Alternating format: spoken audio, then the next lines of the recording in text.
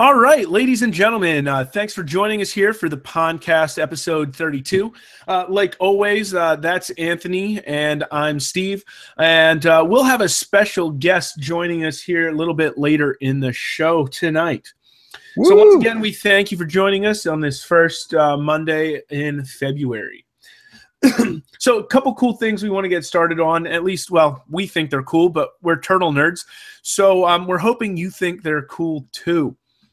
One of my favorite things that gets published every so often is the Colonian Research Foundation, along with the IUCN TFTSG, publishes a semi-annual checklist.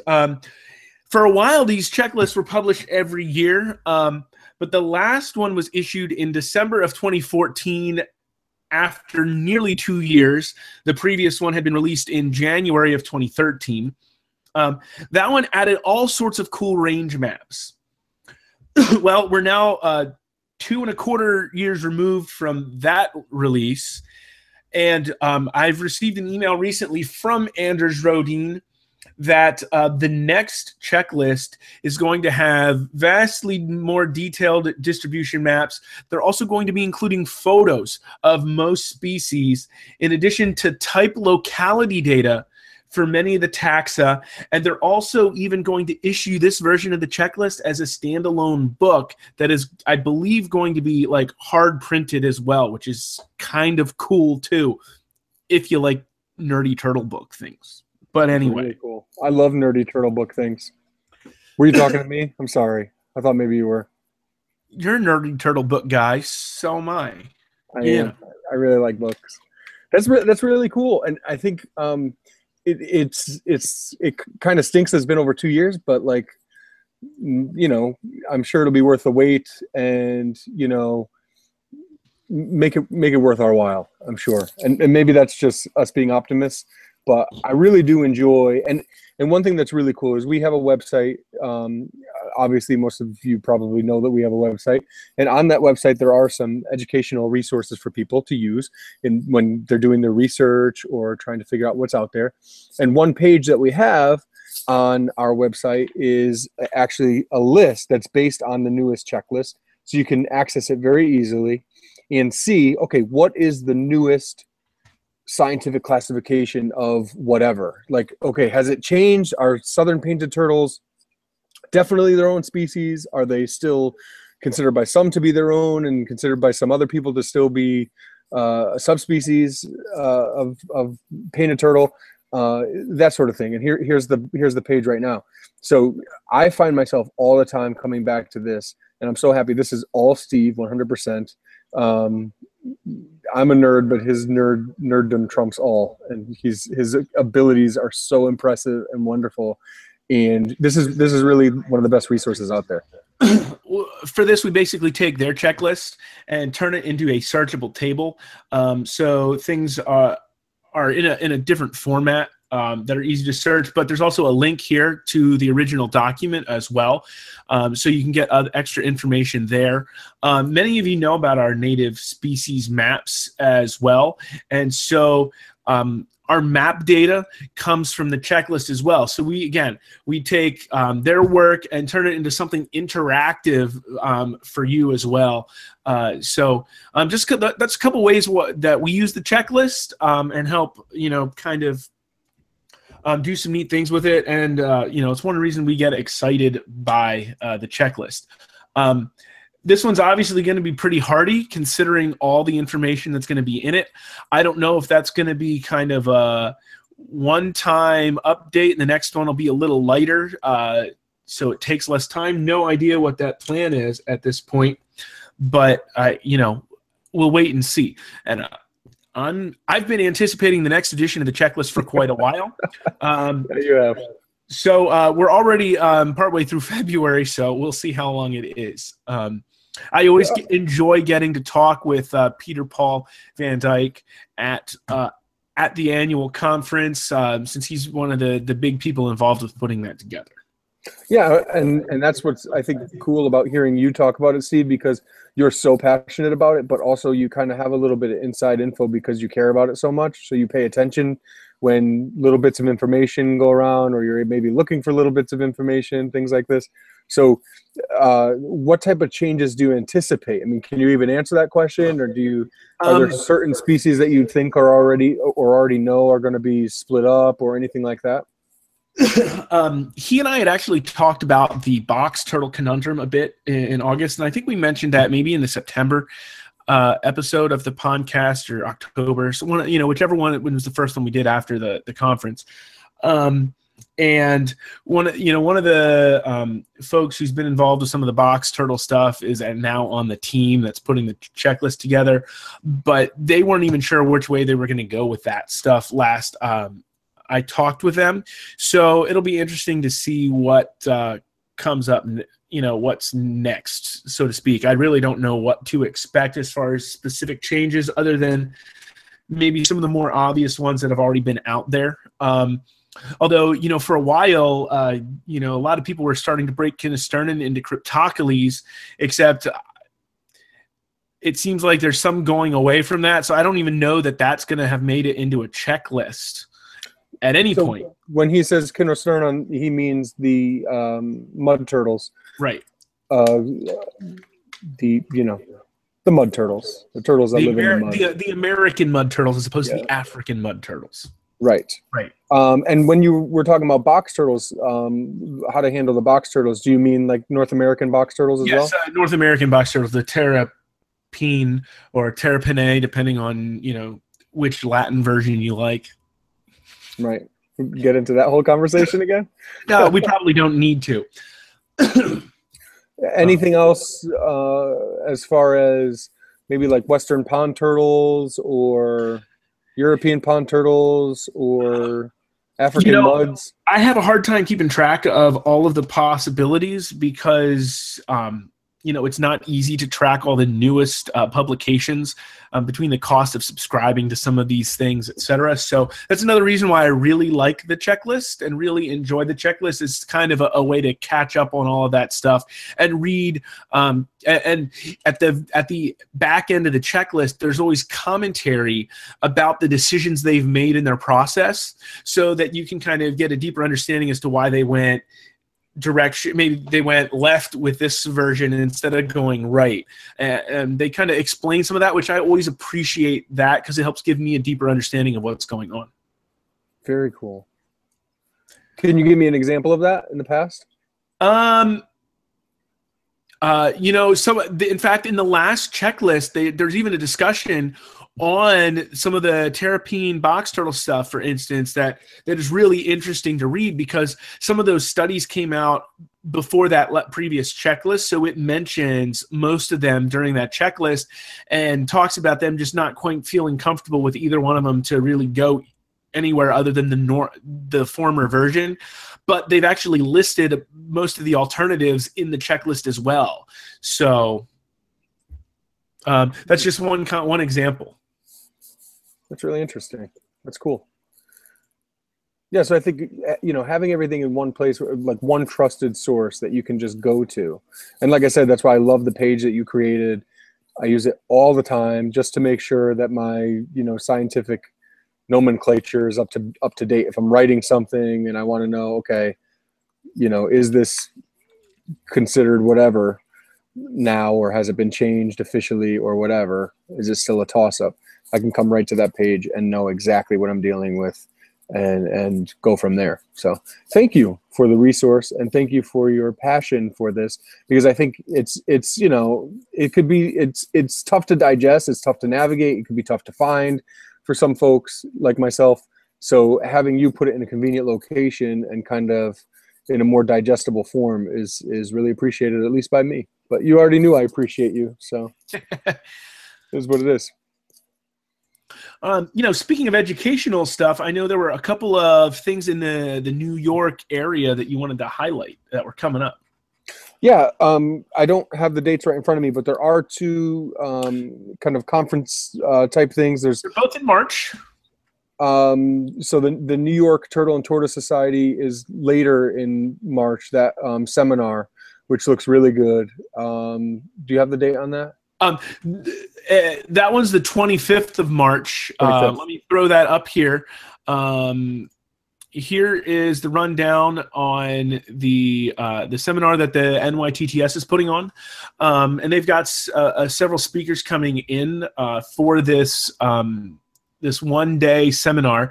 Runs basically from 10 to 5, and it's right in it's in Yonkers, so it's in New York, in the heart of the city.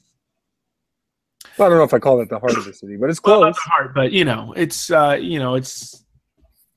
it's not like it's on the outskirts. Right. George Heinrich here. He's actually a guy that I've gotten to know at the last 2 conferences. He's based in Florida, and he and another friend of ours, Tim Walsh, are also doing this, what they're calling the Big Turtle Year. And so their goal in 2017 is to capture in the wild and see in the wild one of every species native to North America or native to the United States during the course of 2017.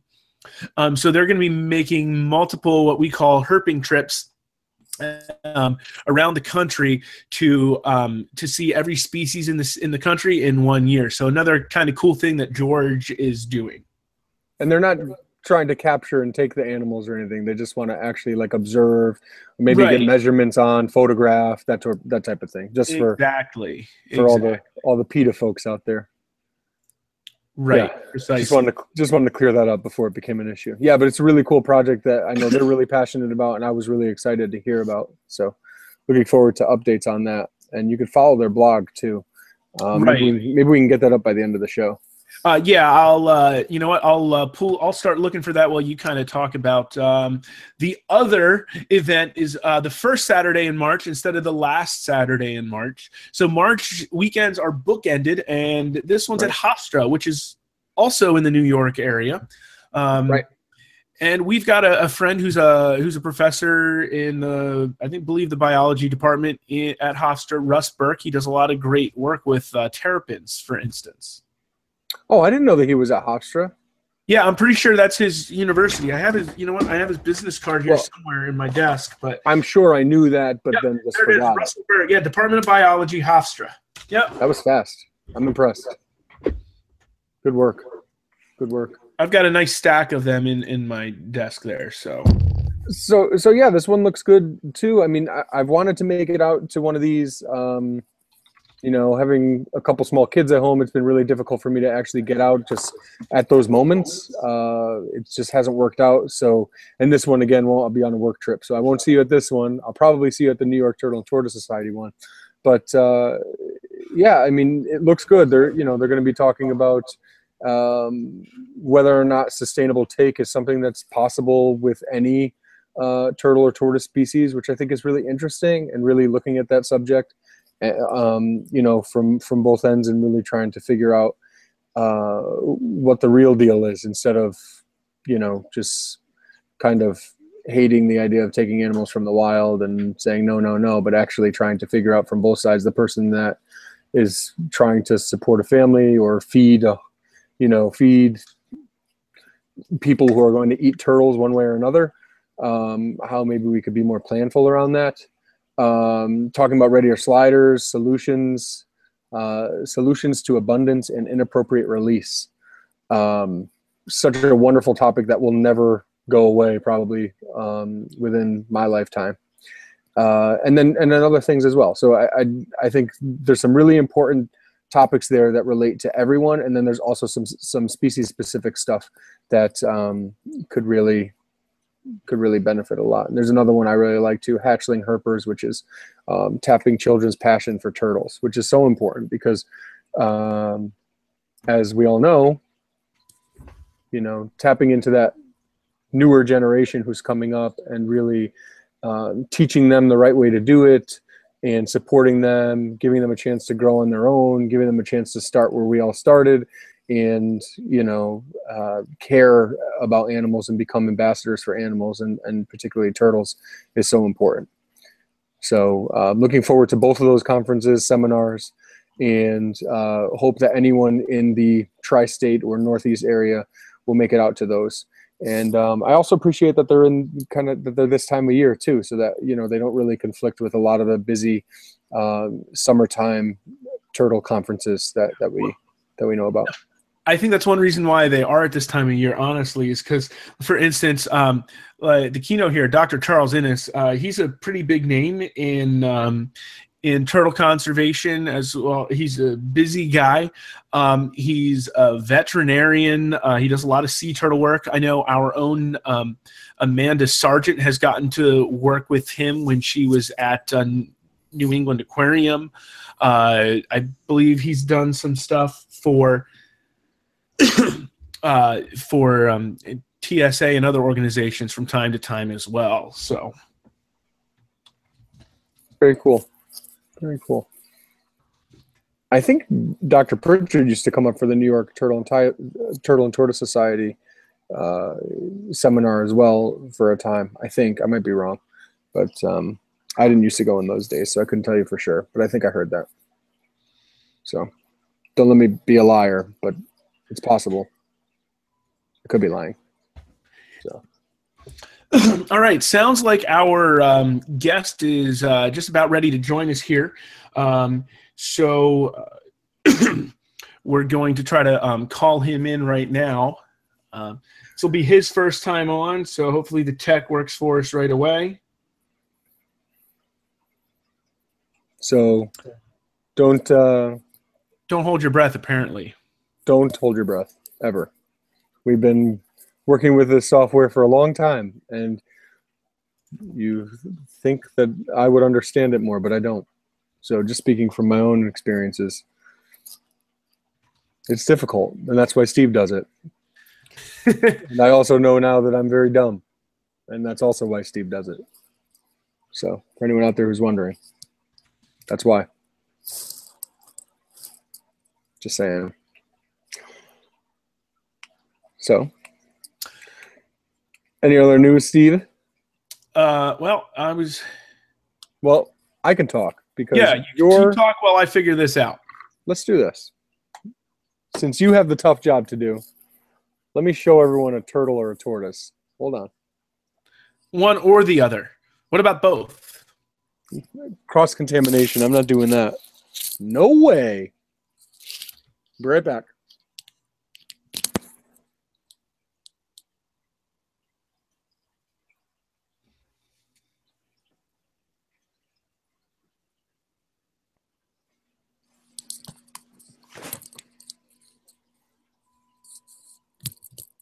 I'm back. So I don't think I ever showed one of these off before necessarily, and maybe I have. I'm not sure. I know I've showed a Galbinifrons before. I think I've showed a Japonica before. Of course, he doesn't want to come out of his shell, but this is an adult male Vietnamese black-breasted leaf turtle, which everyone knows is my favorite species, and he's sitting right here next to me, so I had to show everyone. And I just want to show everyone the immense size of this little guy. This is Wang. He's our male breeder. Terrific turtle. And we're not sure exactly how old he is, but been around for a little while. And you can see that some turtles stay pretty small and probably are better in captivity than others. So there you have it. And sorry he's sleeping. But Eric is awake, so good segue. All right, so we've got tech working. Let's give a warm welcome to our guest, Eric Muncher. Eric is a good friend of ours. We spent some time out in the field together. We've spent some time drinking and eating together in several different cities at this point. So, Eric, one of the reasons I wanted to bring you on is because of all the cool work you're doing with the organization that you helped start, the North American Freshwater Turtle Research Group. So while we could talk about that, you can probably talk about it a whole lot better. So why don't you just kind of introduce yourself and your organization to our viewers tonight? Uh, I'm not hearing you for some reason. Are you muted? Is there a mute button?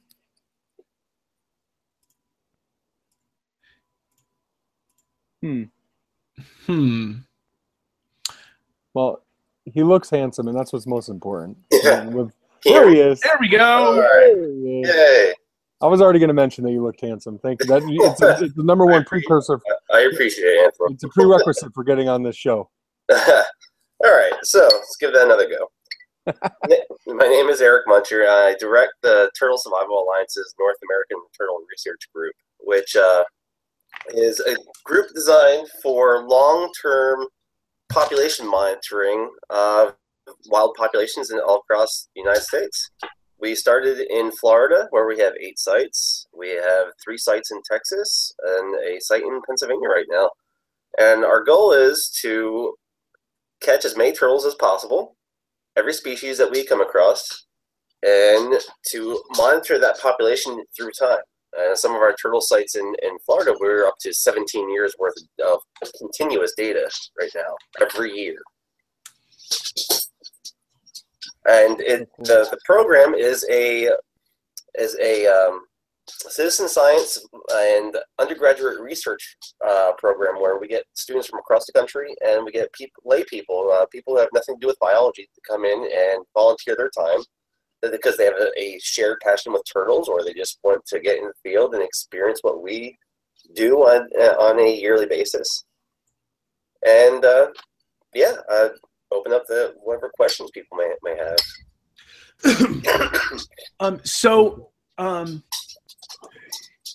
If somebody wants to get involved, how do they do that? So there are several ways where we post what we're doing across the country. We have a Facebook page that is for North American Freshwater Turtle Research Group. We also are the Turtle Survival Alliance's official North American group. So you can go to the Turtle Survival Alliance's website, turtlesurvival.org, and there is a volunteer tab on that website, and we are one of the sub-tabs on that volunteer tab, where it will give you our little page on the Turtle Survival Alliance's website, and it will give you every single trip that we have planned for that year, where we are going, what we're doing, what to bring, and my email, of course, is there as well. Oh, there you go. Great. Yep. Mm-hmm. My email is there, of course, to contact me if there are any questions and concerns. You can see we have a trip coming up very, very soon to Comal Springs in Texas. It's our largest site in Texas. It's a 24-acre spring-fed lake, gorgeous site where we have a lot of turtles. And this is going to be the 5th year that we've been working that site. That's so cool. Yeah. So are you looking for anyone in particular when it comes to volunteers? Are you looking for people who are physically fit and could jump on the back of an alligator snapping turtle? Are you looking for people who have certain experience if the species you're looking for are endangered? Anything like that? That's a good point. Our sites have certain regulations that we have to abide by because we get permitted by the state agencies to work in these sites, like Florida Fish and Wildlife, Florida Department of Environmental Protection, Texas Parks and Wildlife, things like that, where we have to abide by for our permits. In Florida, we can't allow anybody in the water at our sites that is below 17 years of age due to presence of alligators, manatees, things like that. So anyone who's 17 years of age or older can volunteer for us. If they don't feel like they can stay in the water, all of our sites are primarily swimming sites where we swim after the turtles. The temperature ranges from 70 to 74 degrees year round. So if you don't think you can handle that temperature base, there are other things that you can volunteer for. Canoeing, we always need people who can follow the divers around catching turtles and put them in canoes. There's also the processing side, where once we catch a whole bunch of turtles, we have to spend a couple hours actually measuring them, marking them, assessing their health, and anybody can help with that and be taught how to do that. So cool. Steve, did you have a question before I cut you off? I was going to say, another note too, along that same line, because of certain regulations. For instance, at least for 2017, our Pennsylvania sites will be closed to outside volunteers for the most part. And then as we kind of figure out how these sites are going to work, we might be able to open them to more volunteers in the future. As I recall, Eric, you have a spring break week down in Florida as well, which might be easy for college students to get involved with. That's correct. It's on the website there. That's March 18th through the 26th, and we'll be at 8 different sites. Wow, that's so cool. That's my type of spring break. It's a whirlwind. If you stay the whole trip, you are exhausted at the end. You are, yeah, I agree. I bet. We in 2 years that we've done this type of trip where we hit 8 sites, we have gotten over 1,100 turtle each year. Wow. It's one of those things that just every time I can't believe it. Just such big numbers. Yeah. So Steve, you mentioned our site when you mentioned the Pennsylvania site. Could you guys talk about the collaboration a little bit? Yeah, sure. Well, I guess a year and a half ago now, Eric and I met at the Turtle Survival Alliance conference in Tucson. I think, didn't Andrew introduce us at the kind of icebreaker? The first social, yeah. Yeah, that's right. Andrew was like, "Hey, you guys are from Pennsylvania. Hang out." It was basically how it went. And so by September, we started talking about finding a way to do something in Pennsylvania. Yeah, to put stuff together. So cool. Yeah, we brought in Jordan Gray, who many of our followers and viewers are familiar with. He's been on our podcast. And, well, let's be honest, he makes himself very visible to just about anybody who can do anything with turtles. So,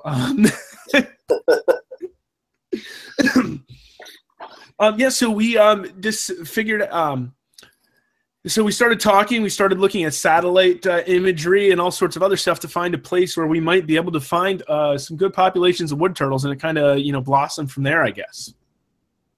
Yeah, it was designed to. I'm getting feedback. You guys hear that? Yeah, I'll turn my volume down a little bit here, and you can probably do the same there. That'll hopefully take care of it. Yeah, it was a collaboration that was designed to get the best of both worlds. Where my group had a ton of experience with field work. You guys have a ton of experience with that particular species.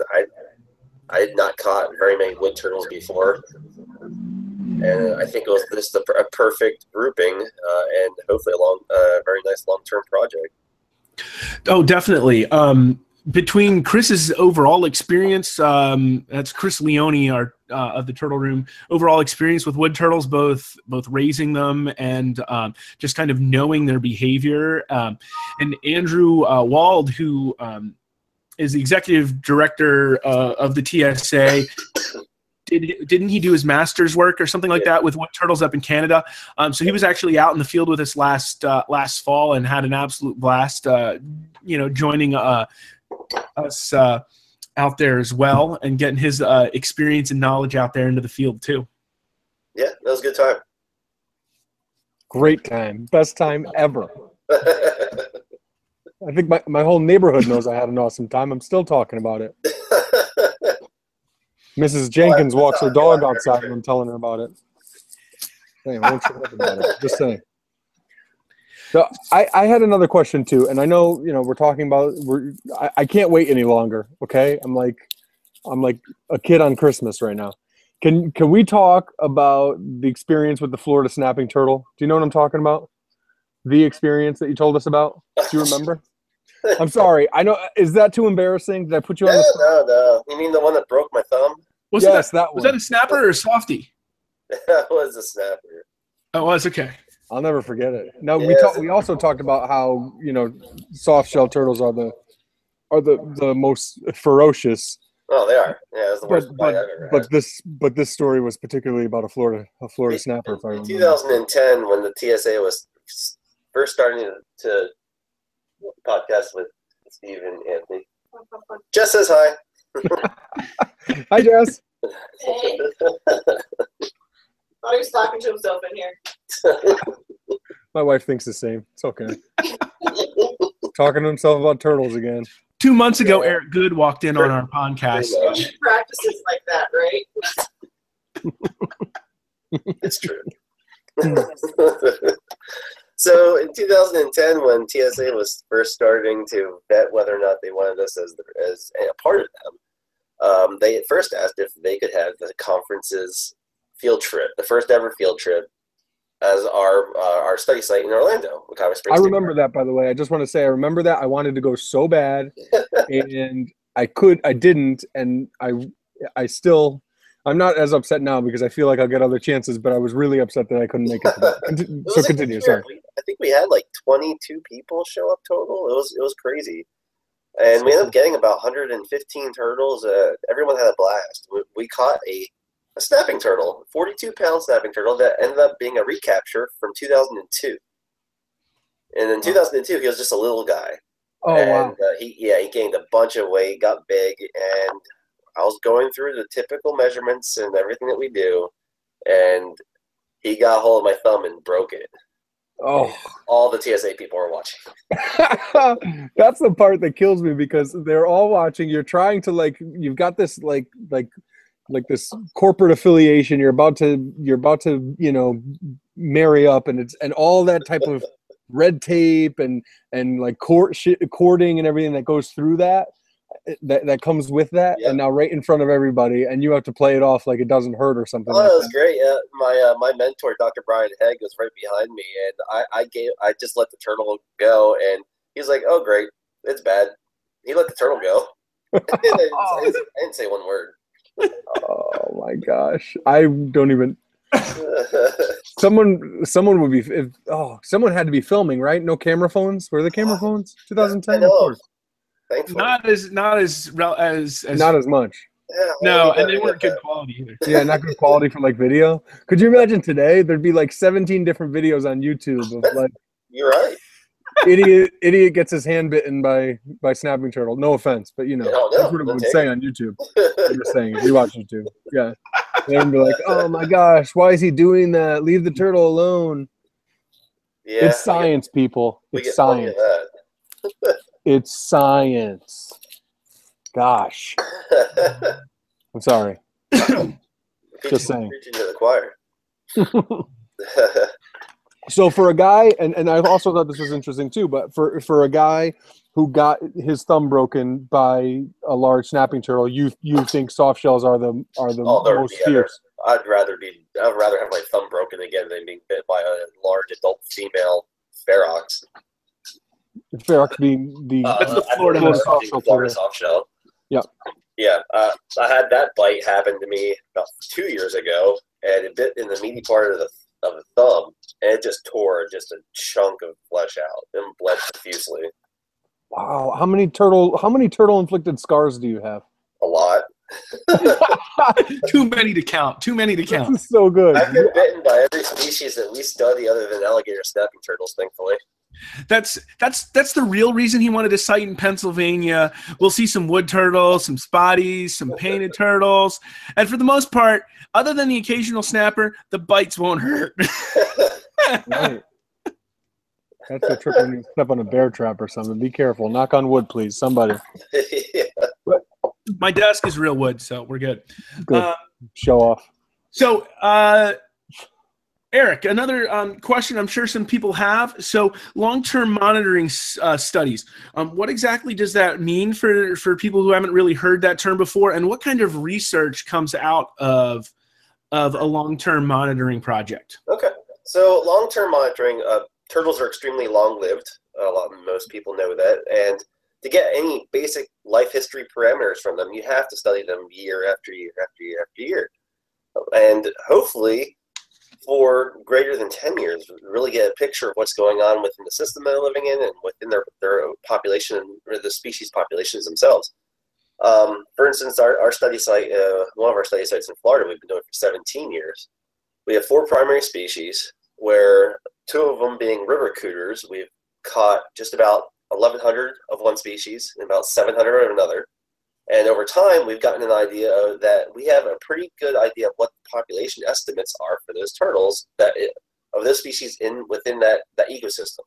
So we've caught 1,100 of that one particular species over 17 years. We have 66% recapture rate over that time. We could take that data and we can get an idea of confidence intervals wise, how many turtles of that species are actually using that environment. We also can get percent survivability over time. There are lots of turtles that will mark, say, for instance, we marked the turtle in 2001. We just recaptured turtles like that last year. We've not seen them in 15, 16 years. Wow. But they're still alive. They're still the same turtle. So that's showing extreme survivability over time, which is what you want to see. We also can get an idea of growth analysis over time. A lot of the research we're doing right now is actually growth curves on the river cooters of Florida, where we're seeing extreme growth, a lot faster than you would think, on the upwards of almost doubling their body size in a year. Wow. One would think that the warm spring water probably has to play a role in that, correct? Yes, and that it has to. It's a year-round growing season. Wow, that's so interesting. And I think we breached this topic on a previous podcast. One of the more unusual research bits that came out of some of your work is, what is the best bait to catch a turtle with? Perfect, Steve. I didn't even think about that one. So good. The best bait to catch a eastern musk turtle, I haven't tested on anything else, but we have statistical proof, at least at our Texas sites, that our musk turtles love buffalo chicken. Buffalo chicken. Who thought that their favorite food is my favorite food, right? I mean, come on. Well, the story behind that is there was one of my research partners in Texas and I were walking on by this little 12-year-old kid who was hand fishing with his lunch. He was putting a buffalo chicken wing on his hand line, dipping it in the water. We walked by him and he's like, "Oh man, another turtle." And of course we turned around like, "What?" And he's like, "I've been catching turtles all day." So we put another chicken wing on the line. He puts it down, and sure enough, there are like half a dozen musk turtles fighting over the chicken wing. Wow. So cool. What all baits did you test during this study? We did cat food, sardines, potted meat. Let's see here. What else? Raw and fried chicken. Yeah, 2 different kinds of cat food, wet and dry. Sardines, of course, because sardines has been used by every turtle biologist there is. And interestingly enough, buffalo chicken just hands down beat it. Wow. So cool. So what's the thought? Basically something that is more pungent, or I need to try just a bag of buffalo sauce versus the buffalo chicken to see if there's something within the sauce. Oh, that's a good point. Yeah. So a lot of those are like oily, greasy, heavy, really flavorful food items. And obviously that probably travels further and has a stronger... The fried chicken part, that fried chicken would have beaten it or done as well, and it didn't. Buffalo chicken beat fried chicken. Was the buffalo chicken was fried though too? Yeah. So you wonder if that sauce had something to do with it, of course. Yeah. You would have to wonder. Wow. Man, that is wild. There is a bait you should never ever try. Never ever put cantaloupe in a hoop net. Doesn't work at all? No, you'll end up with a 9-foot gator in it twice. Cantaloupe? Yeah. We asked the local fisherman in Florida. He started talking to us about what we were doing. We were telling him because we were using watermelon at the time, and we've had really good success with watermelon rind with soft shells. Believe it or not. Wow. he's like, oh, why don't you try cantaloupe? He's like, I use cantaloupe to catch soft shells. And we're like, all right, it's another melon. And kid you not, 2 times in a row, I got a 9-foot alligator. And she cost me $700 that trap because that trip because she killed 2 traps. I was gonna say that's expensive. Yeah, I think he was pulling my leg. Oh, that's great. That's all right though, because Eric went and pulled the chubs and took the alligator's eye, right? Yeah. Is that the end of that story? Yeah. So, folks, this is why you should become a TSA or Naftrg member and get out in the field, because you're going to get some great stories, if nothing else. You'll get some experience. You kidding me? Look at this! Look at this guy's breaking his thumb and wrestling 9-foot alligators to measure cooters. You kidding me? Send money to the TSA now. Send money to Naftrg now. They need resources. He needs to go out in some body armor or something. Honestly, I feel like on the orca in Jaws, when Hooper is like when he has to make up the broken heart thing because he just runs out of turtle injuries. I don't have enough turtle injuries, man. I feel like I can't even be in this conversation. It's not cool. Oh, man. So one of the other things we wanted to start doing is kind of highlighting a single species for each podcast. And the one that popped into my mind as I knew Eric was coming on and I knew some of these stories was actually the stink pot, partly because of the buffalo chicken thing, partially because Eric has seen stink pots in how many different sites in several different states at this point, and can actually kind of talk about some of the differences he's seen as well. So for those of you who aren't familiar with the stink pot, also known as the eastern musk or common musk turtle, they're native to the eastern half of the United States, all of the country east of the Mississippi pretty much, up into Canada, and they even go west of the Mississippi about halfway through Texas or so, give or take, and north from there. Yeah. So they're generally a small turtle. They eat clams, mollusks, buffalo chicken. Yeah. Generally they're a carnivorous species, or even a molluscivorous species more than they are omnivorous. But Eric could probably speak a little bit more to the diet he's seen in these guys as well. They're relatively easy to care for. So for those of you looking for a first pet turtle, they're small even to their adult life. So we do recommend them as a first pet turtle, and they're really tiny and fun to raise up too. When they're hatchling. In fact, connecting to our some previous videos, there's a video of ours on YouTube somewhere like smallest hatchling ever or something like that, and that's a baby eastern musk turtle from Connecticut. Yeah. And a lot of babies you see, a lot of baby turtles you see like size of a quarter. We're talking like nickel or dime with a stink pot. So really, really freaking tiny. That's cool. So please go ahead. No, Anthony, you got it. Well, the name of that video is Smallest Turtle Ever ? Because I didn't have the backbone to say smallest turtle ever, and it probably wouldn't be fair. So, and it's not the smallest turtle ever. So there was a question mark there. It's important. It's an important clickbait type maneuver that you have to be familiar with on YouTube, just in case any of the watchers or viewers are wondering. So if you, Eric, can tell us a little bit about your experiences and some of the differences you've seen maybe in stink pots from one locale or one part of the country to another. What's really interesting is we've been studying that species for 17 years in Florida, and as Steve said, they're a very small species. What we're seeing in Florida, they get maybe 80, 85 millimeters carapace length. That's a pretty small turtle, and we've noticed that they don't have a very good ability of competing with congeneric species, other musk or mud turtles. So when they're in the presence of, say, the loggerhead musk turtle, they are even smaller than what you'd expect to find them as, and they're pushed to peripheral habitats. They're pushed to lesser quality habitats. What's really interesting in that we can actually kind of test that is when we go to our Texas site, that has no congeneric species whatsoever. It's at the very western range of the limit of their range. We're seeing that species is as big, if not bigger, than the loggerhead musk turtle or even the razorback musk turtle, Stenotherus carinatus.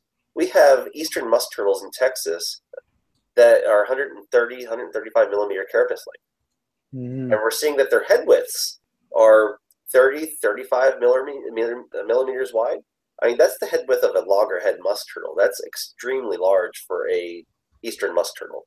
And why we believe that is happening is they don't have anything to compete with. They're free to release. They're eating prey items that might not be available to them in other habitats because the other larger, more ferocious, more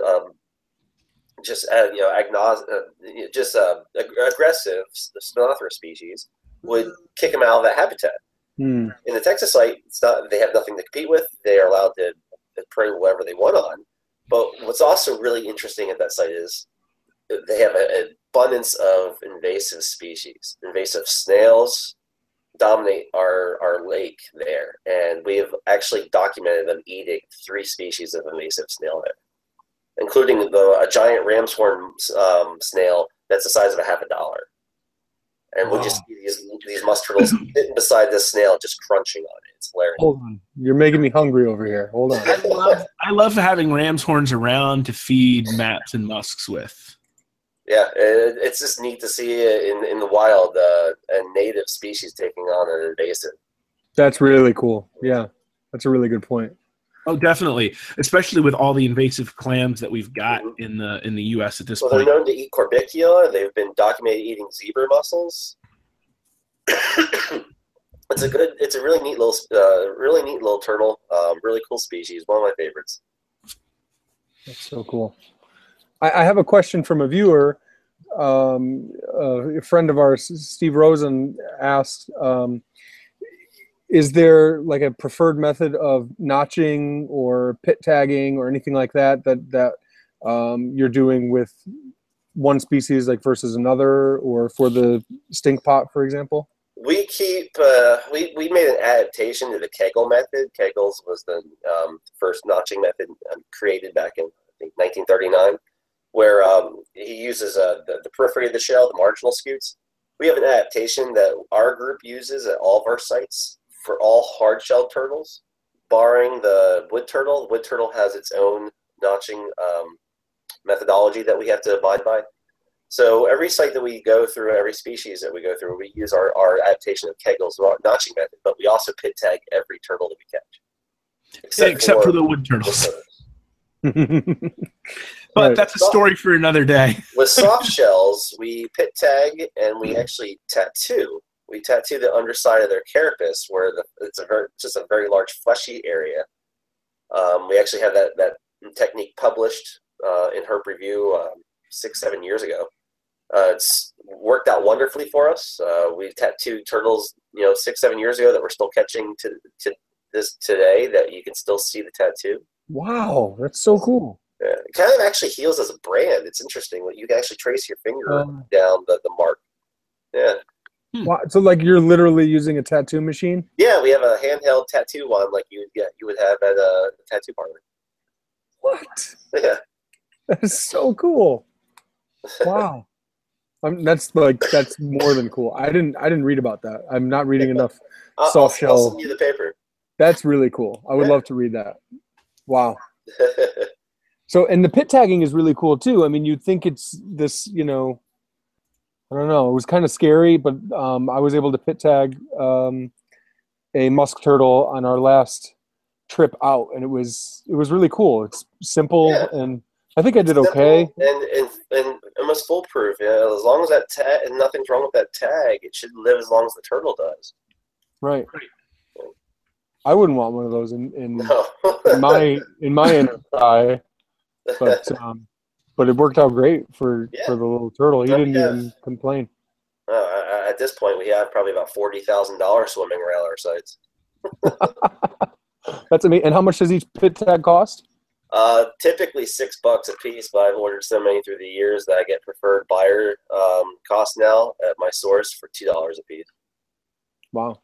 And for all you math nerds out there, and Steve, you could do the math to know how many turtles they have swimming around with pit tags. There you go.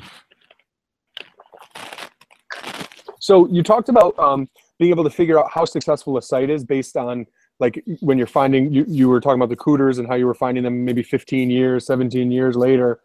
So what happens to that data as far as like figuring out, okay, why is this site successful? Are you looking at what's might be contributing to the fact that a lot of the turtles are still there 15, 16, 17 years later? That is a good point. A lot of our sites are protected sites in Florida. They're state park sites, so the habitat's still relatively good, and it's been protected over time from harvest, where most of Florida hasn't been. Prior to 2009, there was no limit on the amount of turtles that could be taken out of Florida and shipped to China. 2009, the Florida Fish and Wildlife, Florida Department of Environmental Protection issued a harvest ban, where there are strict regulations now on wild turtle harvest. You can take one per person per day for certain species. Certain species are banned outright. Snapping turtles being one of them, cooters being another, because of there's an actual protected cooter in Florida, the Suwannee River cooter. It's a species of special concern in the state.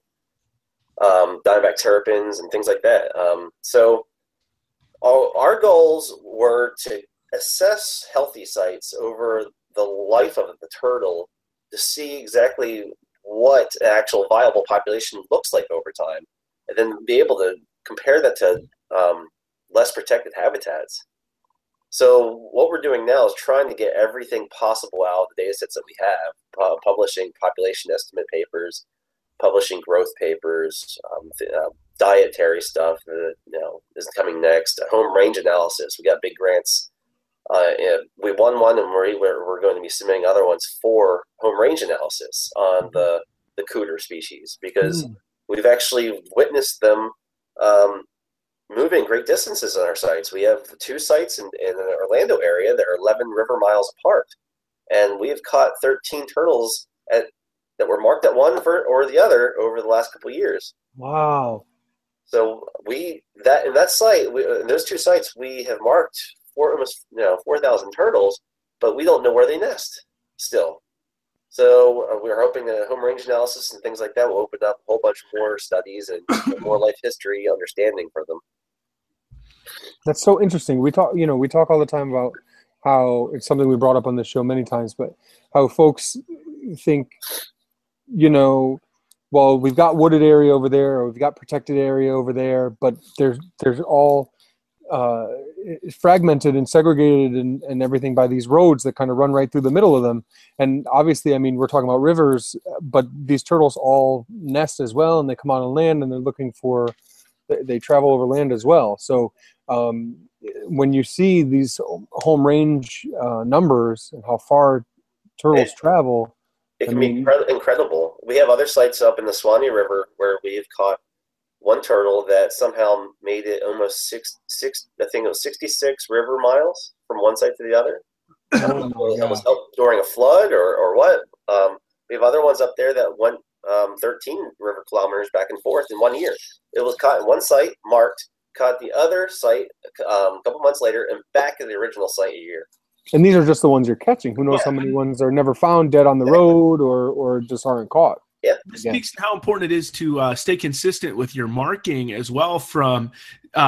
And so, like, for instance, you won't mark, the same numbers at 2 different sites, like within the same state, for instance, because you never know if something like this is going to happen where you're going to need to be able to tell that turtle apart. In addition to the pit tags, of course. Exactly. And actually, speaking of the pit tags, somebody else asked, about how the pit tags are injected. So talk about, specifically your technique for pit tagging the various different species. So our technique, we follow Kurt Bielman's method that he published back in 1989.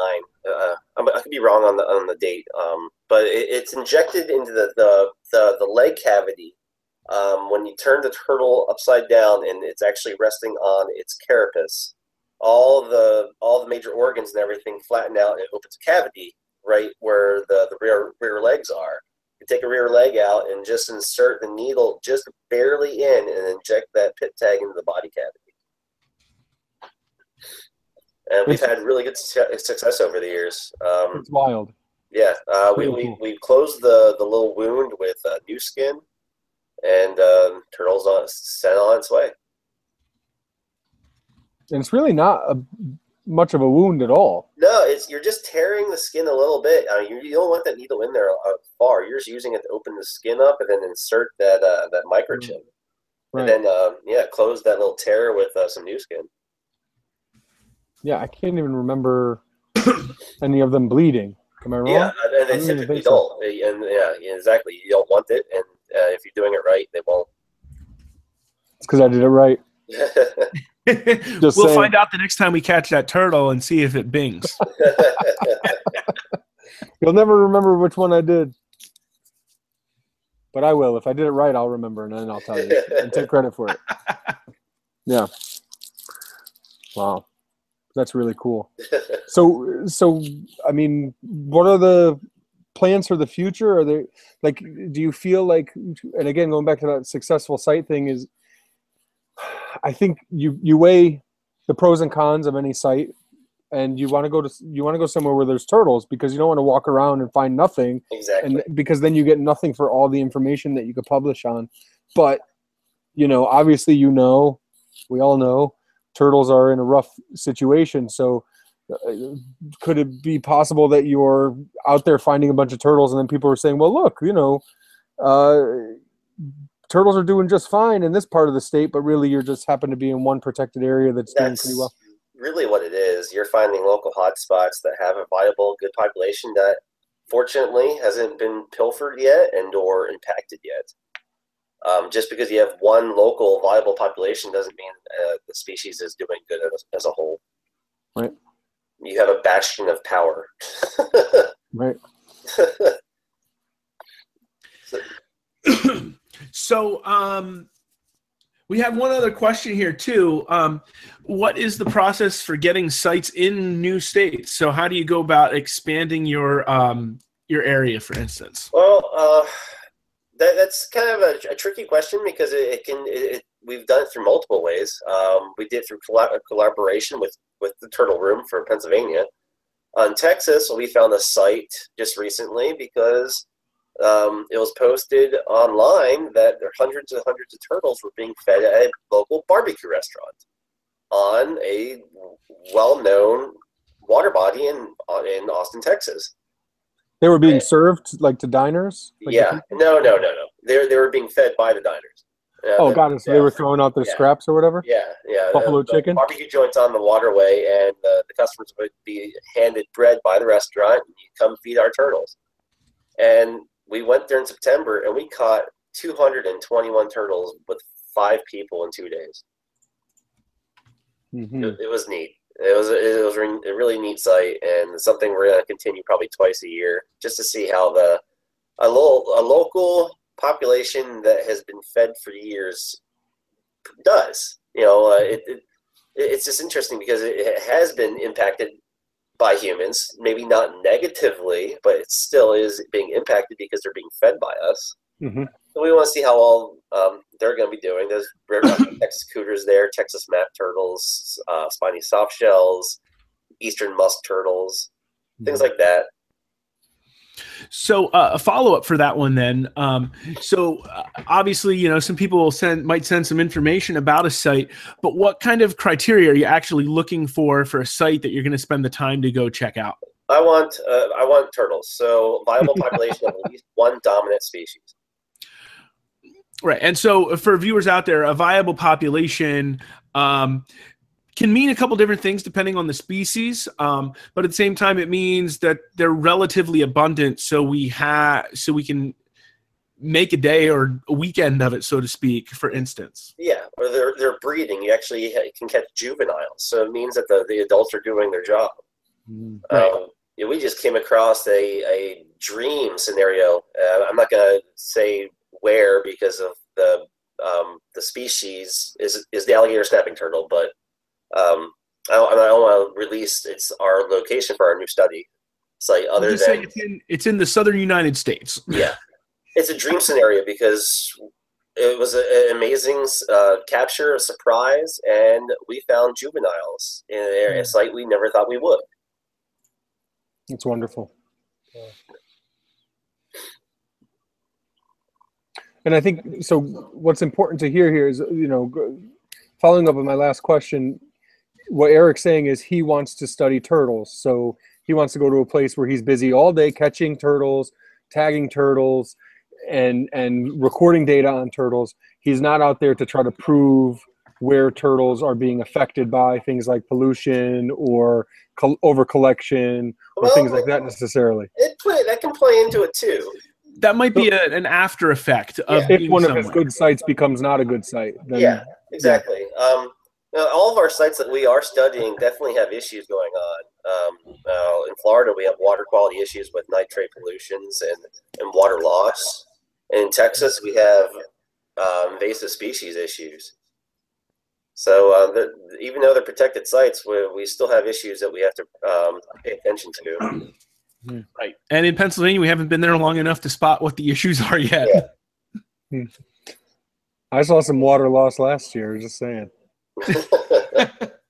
We went and we were up to our chest in water, and then, well, Steve's chest in water, and then we came back. That was a short joke. He's not short though. No, I'm just above average. Anthony's like a mammoth. But I am also just above average for an ogre. NBA player? Yeah.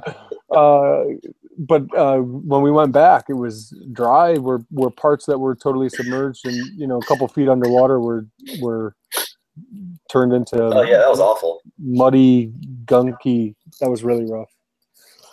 Oh. Ugh. So, do you know why the water loss in Florida? What it might be attributed to? It's the Florida aquifer. Florida has been a state that's been gaining in population for the past 30 years.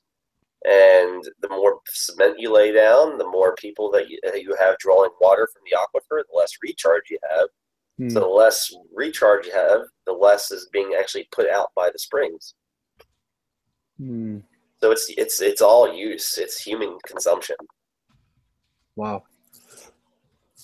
Thanks, Walt Disney, for that. They definitely are doing a lot of good rather than bad.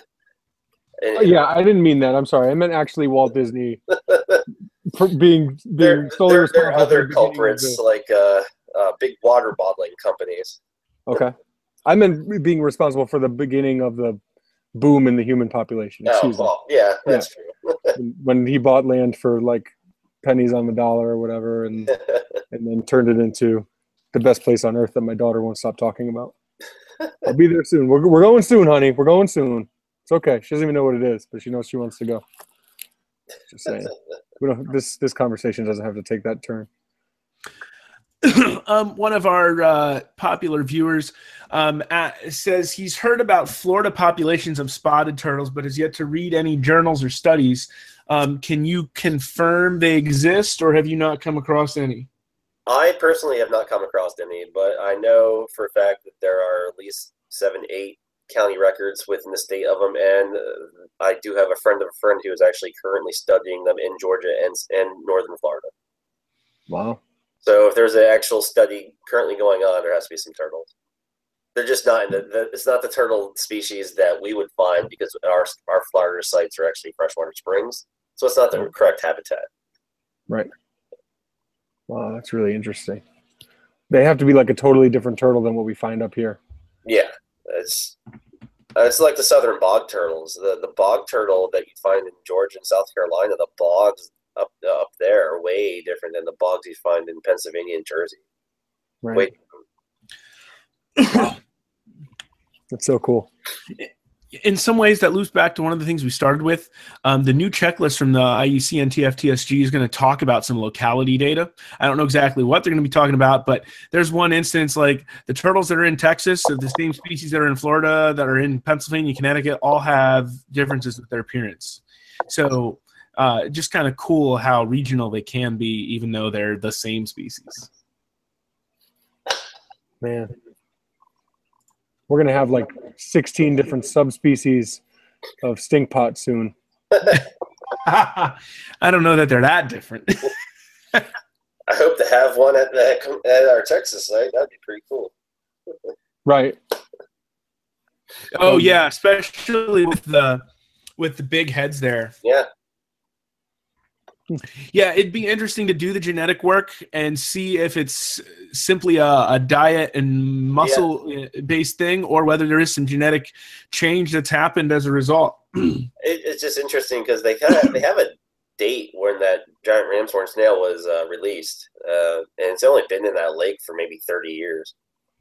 Wow. That's not that long of a window for, I would think, phenotypic plasticity to take hold. But. Right. Yeah, I would agree. Yeah. But maybe one day we will have Sternotheris odoratus muncheri. That would be awesome. How do we lobby for that? If we do nothing else, how do we lobby for that? So Eric's gonna write the paper, and we're just gonna lobby. That's all we're gonna do. We dedicate ourselves to the cause. Email the people that need to be emailed. I'm down. I don't know about you guys. Well, I don't have any questions over here anymore from viewers. I don't think. Scared them all away. Good job, Anthony. We brought up the checklist again. That's where we lost them, Steve. Oh yeah, maybe. People don't like checklists. But so Eric, really glad having you on good tonight. fun, guys. Thank you. Really, really good time. You've got lots of work coming up within the next month and a half, so I was really glad to get you on and kind of, pimp some of these things out for you. So hopefully you get some people donating some money and maybe even showing up down to your spring break trip to lend a hand. That'd be cool. And get some great stories. Steve, did you say pimp? I did. Oh, man. Excuse me, man. Woo. You'll know Eric. You'll recognize Eric by the turtle room hat that he always wears on his head. So grateful for that. So grateful. You guys are welcome. I love the hat. Oh. Yeah. Yeah, we are the official hat provider of the North American Freshwater Turtle Research Group. Several of their staff wear our hats regularly. We don't want all their volunteers coming after us now for free hats. No way. Just the bigwigs. Just the guys writing papers. All right. So, ladies and gentlemen, thanks for joining us, and we'll sign off. The next episode will be Monday, March 6th. Have a good night. Have a good night, guys.